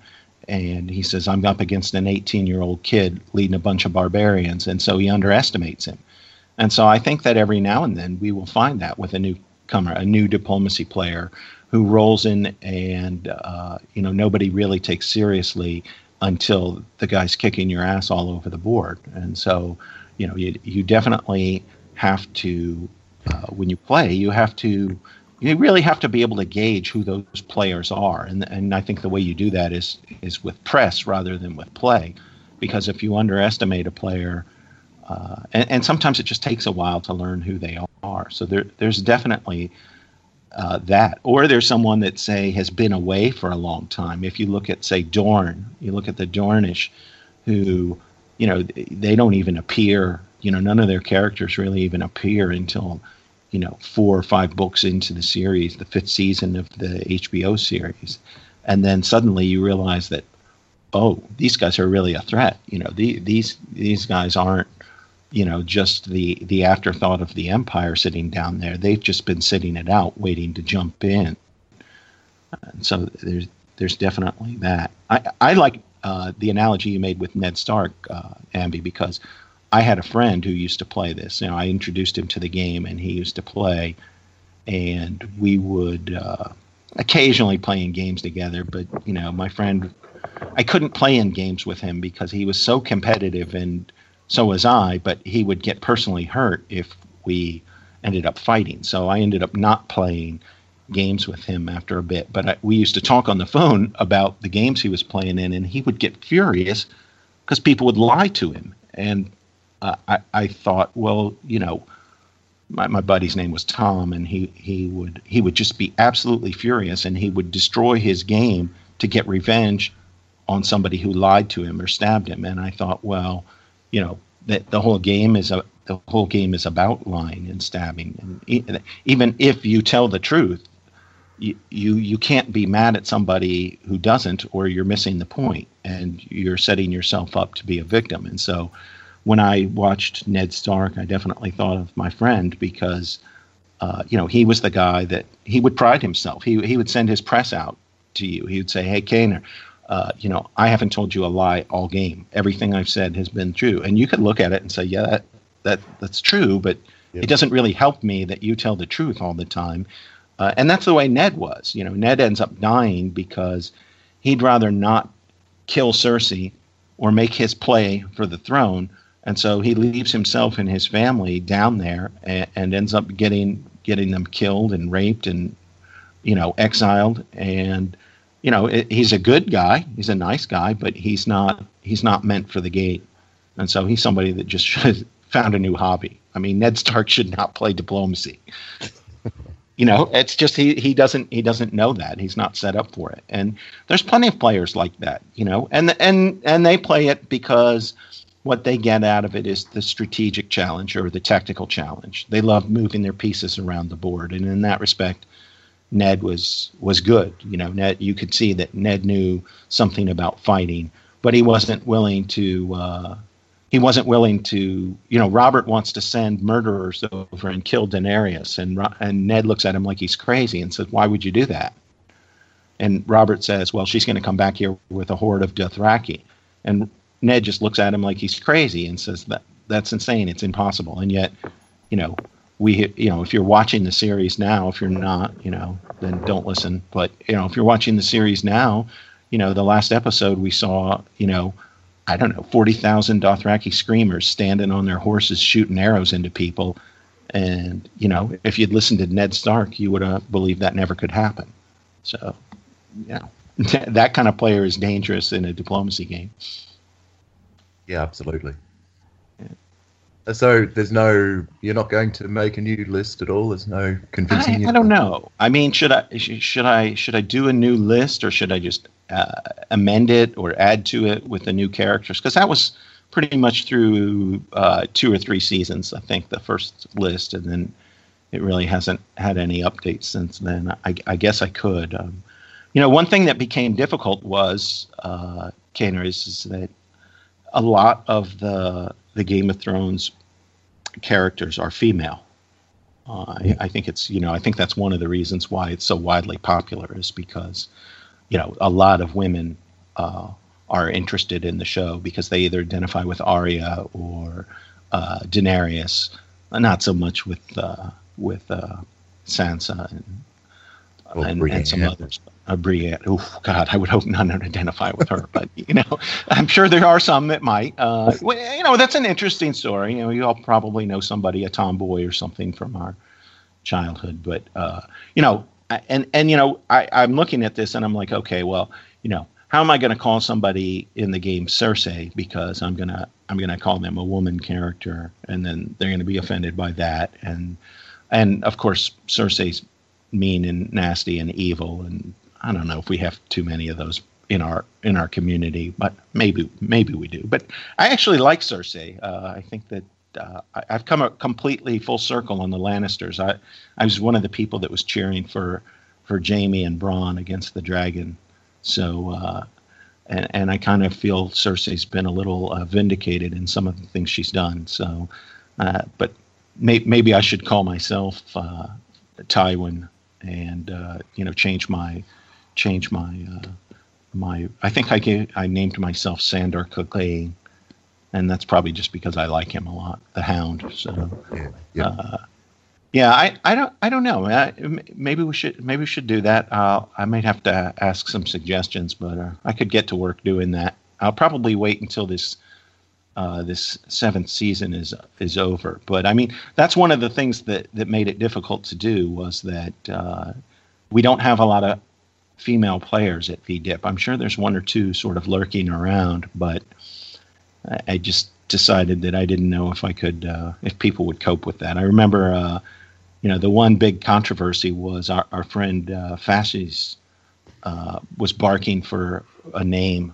He wanted to be assigned somebody, and this was at a particularly awkward moment for him, and he's not around anymore, but I called him Janos Slint, and he got very offended by it, and there was a protracted debate about it. And I guess in hindsight, that was pretty nasty of me to name him that, because Janos is really I didn't even know all that we know about Janos when I named him that. I pretty much just did it to point out that Fasces used to be a moderator on the site, and he used to be somewhat influential at WebDip, but he got himself banned there, and so I was running the parallels between how Janos Slint was the commander of the Gold Cloaks in King's Landing, and then when he ran afoul of Tyrion, got himself banished to the Night's Watch. And so that's kind of what I was trying to play along with this guy, and I really hadn't put that much thought into it. But the more he bickered and argued with me, the more I started to have fun with it and played up on the other parts of it, which, I don't know. I probably, even though I admit that I see them there, I probably wasn't going to call those out until he started picking a fight over it. But I went back and read it again and felt a little bit bad for the guy, so maybe I'll give him a new assignment or strip it and give that to someone else. I don't know. I mean, even my good buddy Retillion, who I feud with endlessly on the site, I gave him something. I forget who, but I gave him something that wasn't an insult. I looked at something and tried to forecast, his personality into a Game of Thrones player. And I think the fun part with that is all the characters are so good. They're all fascinating characters. Like, nobody got Joffrey. I mean, nobody's going to be Joffrey. I mean, if we had a Joffrey, it would have to be somebody that was banned from the site, that had just been run off, because nobody's that awful. So we'll do another one after the 7th season. Because there are some fascinating new characters in it. So absolutely, I'd definitely look to reading it. Yeah. Excellent. Well, I think that's pretty much a wrap. What do you think, Kana? Oh, it's great. Been talking for over an hour. Well, plus before that. So yeah, no, it's been really, really great. Thanks, Ruff. My only regret is that I wasn't able to share alcoholic beverages with you guys across the world. Are you drinking now? Well, a little bit. What have you got? I've got a Devil's Backbone Vienna Lager. It's a brewery from my home state of Virginia, and it's a fairly popular microbrew. So, very good taste. I'm not a hop fan, so it's fun to get it's fun to get a beer like that from your home state that has a little bit of a less bitter flavor. So, I don't know if they've exported it to Australia yet, but if you guys ever make the trip, I'll take you to the brewery. That sounds good. All right. Excellent. Well, thank you again very much for your time, Roughhouse, and best of luck in your games, and particularly with the end game for Bourse. And no doubt we'll be in touch soon in the game. Same to you guys. Take care. Okay. Thank you very much. And I think we're back. We are. We're back. Cheers. Great interview. Very, very good. Yes. The one thing I regret I should have asked. I should have found out why has he got number 8 at the end of his name. Oh, damn it. I've always wondered that too. Damn it. Anyway, Roughhouse 8, folks. I hope you got as much out of it as we did. It was a fun one. It was definitely a fun. But informative. Yes, it was. And mildly entertaining. Me apparently getting into bed with Loris all the time. Although, I thought he did it really, really well. It's like, he was worried. He was actually legitimately worried that someone might be offended I might be offended that I've been kind of created as a gay character. Right, look, I didn't even realise that, to be honest, because the character in the book is not, I don't know, is he? Yeah, In the book, is he gay? I think he's gay, but they really kind of played it up more in the actual TV Definitely series. played up more in the TV show. So, look, I'm really looking forward to a new, updated version of the Game of Thrones characters. I think that's timely. Indeed. Especially now that We probably should have put a spoiler alert. Spoiler alert, yeah. No. Especially now that Jon and Daenerys seem to have this love via the dragon. Oh, wait a sec. Have you seen episode 5? I watched it. I haven't seen episode 5 yet. Oh well, there's a bit of I'll probably shall watch we it in a say, couple of days. dragon love going on. Dragon love. Is it kind of like, when he got back into the cave with that red-headed wildling? But he knows nothing, obviously. You know nothing, Jon Snow. Yeah. So let you. Oh, okay, I so won't there you ruin it go. too much. And then they're going to later on find out that their brother and sister go, "Ugh." Well, when's incest ever stopped George The brother and Martin? sister? No, I know. With that, brother and sister or uncle and Well, they're definitely related some Yeah. way. Yeah. But let us not forget that it is a Fire and Ice, a story of Fire and Ice. A Song of Song Fire of Fire and and Ice. Ice is the original title of it, and I think the episode that's just recently played brings that. Is it good? It's a good episode. Okay. Yeah. Oh, well. I'll look forward to watching it soon. Yes, do that. Do that. So, yeah, great interview. A lot of fun. I enjoyed that one. In wrap up, we also had a request to describe this YouTube about This YouTube. like, what is this? Basically, it's got to have been, and you have to click on the show notes to connect to this YouTube. But it's a song about birds, essentially. It's about a particular Australian type of bird, which is endemic. It's a native bird to Brisbane, and it's the ibis. Ibis. Ibis. Ibis? Ibis. What is it fucking you- called an ibis? Have you not read American Gods or listened to the? No. What are you talking about? It's an ibis. It's an ibis. Fuck's sake. No. Anyway, I have never, ever... Is this like a Victorian pronunciation? How else would you pronounce it? Ibis. Okay, we'll call it an ibis for you. It It's seems like... harder to say ibis than ibis. Ibis. I can't even say ibis. You just did. Ibis. Ibis. Anyway, so this came through... Was this another one from Jason4747? Yeah, Jason. So I think he was kind of making fun of our strange Australian accents, and this particular video is done by an Australian singing about birds. And yeah, so Have a look at that one. We've got a link to it in the show notes. Profanity warning. They have some rude words in there. Some of them a bit more ruder than what we normally use on the show. One of them in particular. yeah, look. So the ibis. Thank you. Is it's an Australian native, and it's endemic to southeast Queensland, isn't it, or Queensland? When you say endemic, it's actually technically... Isn't it a native? Is it a native? That's what I'm saying. It's endemic. It's Endemic. It's endemic. I thought endemic means there's too many of them. No, it's epidemic. Epidemic. Isn't I thought that's like epidemic. It's like when someone's going endemic to die of a I'm sure virus. endemic to a local area. Ah, okay. Right? Yeah. Anyway, if I'm using the wrong word, correct me.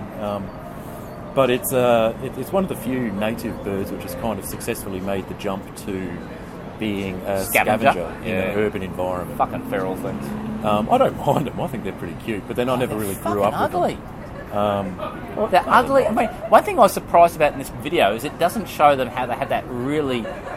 two things. A, it kind of shows them going around scavenging out of bins and shit like that, which they do all the time, and they're feral things. So do pigeons, so do possums. I know, but- so do Okay, raccoons. But, okay. Pigeon... We don't have raccoons in Australia. Well, no, but for our American listeners. And possums don't get... Well, possums just eat shit off the trees. But pigeons and... Okay, if pigeons and possums, using your analogy, they're grey, okay? So when they go around scavenging shit, you don't notice it because it's grey on grey. But these guys have like white feathers, Well, so they just look they do disgusting. They look stick like they've out, been but- hanging out in the garbage chip for too long. And the other thing about them, which is like two other things, which I hate about ibises, is that, you know, the back of the head always looks disgusting. It looks like it's got some type of legionous... Oh, you're being so cruel. It's got like this legionous, disgusting skin condition happening there. Oh. And then whenever they kind of put their arms up in the air, you notice they've got those red feathers, but it looks like they're like, literally they've lost all their feathers and it's just like skinny, Skin scanny blood crap.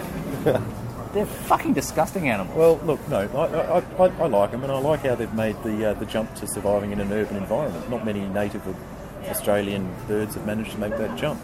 So I think they're... I think they're majestic. lorikeets do a much better job. Oh, you just like the colours of their feathers. Yeah, they're nice. They're pretty. They make lots of noises.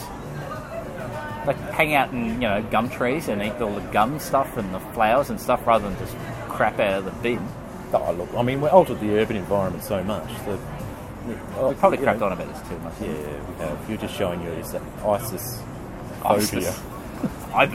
Ibisophobia. Ibisophobia. Anyway, so, look. Now, I did actually notice, so that was from Jason, and we'd actually skipped over a whole topic that we intended to cover on the show, Kana. Did we? Yeah. The question that came in from Vauban about what do you have to do to make a variant? Oh. And then we're going to talk all about variants. Yeah, so that's a huge question. What do you have to do to make a variant? I suppose you can... Probably a really good place to start off with if you're going to design one from scratch or if you're going to port them in. But a good way to start if you're going to design one, I'd suggest, is to look at the variant bank, look at other variants and see what is working, what is not working. But I'm guessing that it's more like what do you need to do to program it into the code. Did you get that? Well, there's a bit of that, a little bit of this, a little bit of that. I'm just thinking, is it something that we want to...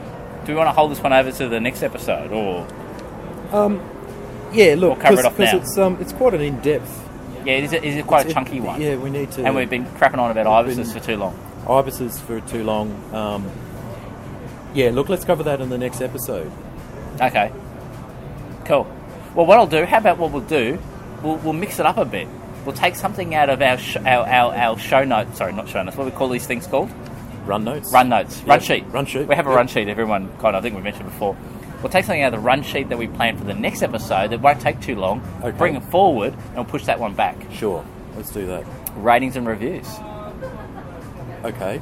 We have some. Have we? Yes. Oh, brilliant. Fuck it, we talked about this. Oh, we did. Yeah, okay, you're talking about our show.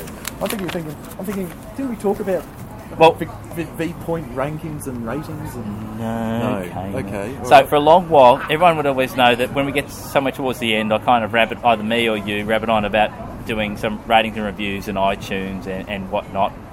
And we actually have both our first review in iTunes, which I fucked up and didn't bring with me. Oh, And because of the way the iTunes store works, Ambi's well prepared. it'll have to wait for a couple of weeks. But we did have one that came through about from Stitcher. Okay, Once what's I it can- say? I'm trying to bring it up. You talk, I'm trying to find it. Or I'm going to have to press pause.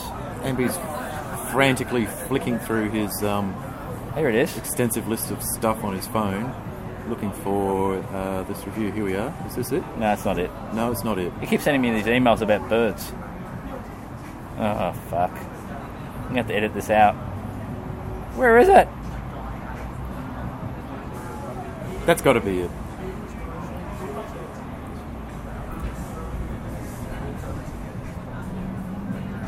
Jesus. That's a bit long. Anyway, it's a long one, but it's a positive one.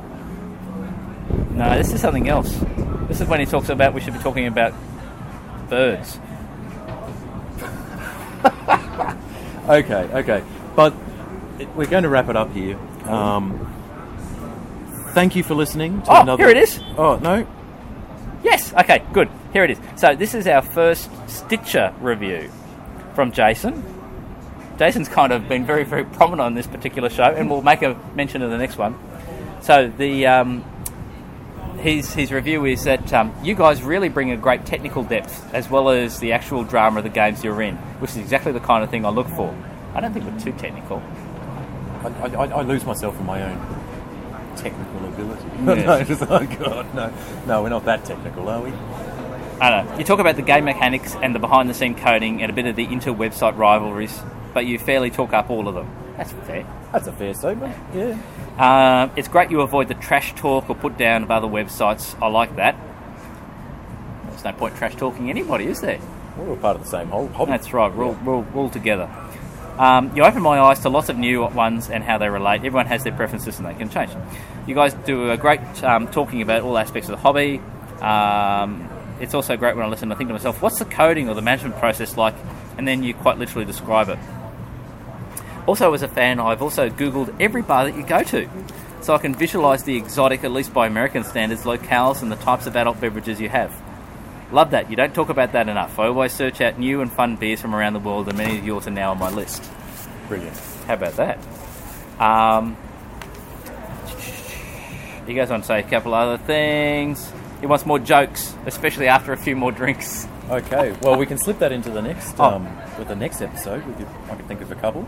Closing comments. The double episode recording process works really well, as Ambi's use of the fuck word goes up by 38% by my account in the latter alcohol-fueled second episode. Well, that's good news because we're doing a double recording. And I love the interviews. The disguised voice on Care Bear was hilarious. All your guests have been right on the mark. Seriously, keep up the good work, Jason. Awesome. Thanks, Jason. So we will read in a couple more episodes the iTunes reviews, because by then hopefully I've worked out how to fucking save them onto my phone. Good idea. So Anyway, I think that's about it. We'll close up this one, and then we're going to do not just a double recording, but we're going to do a pub crawl, aren't we? Yeah, we're moving to a different pub. What's the name of the next one? Savile Row. Savile Row. That sounds seductive. I was going to say British. Oh. Is that where they make the suits? It is, isn't it? Yeah. All right. Oh, we'll soon find out. Anyway, All right. Cheers. that was a cigarette lighter. We'll see you guys next time. Bye-bye. Cheers.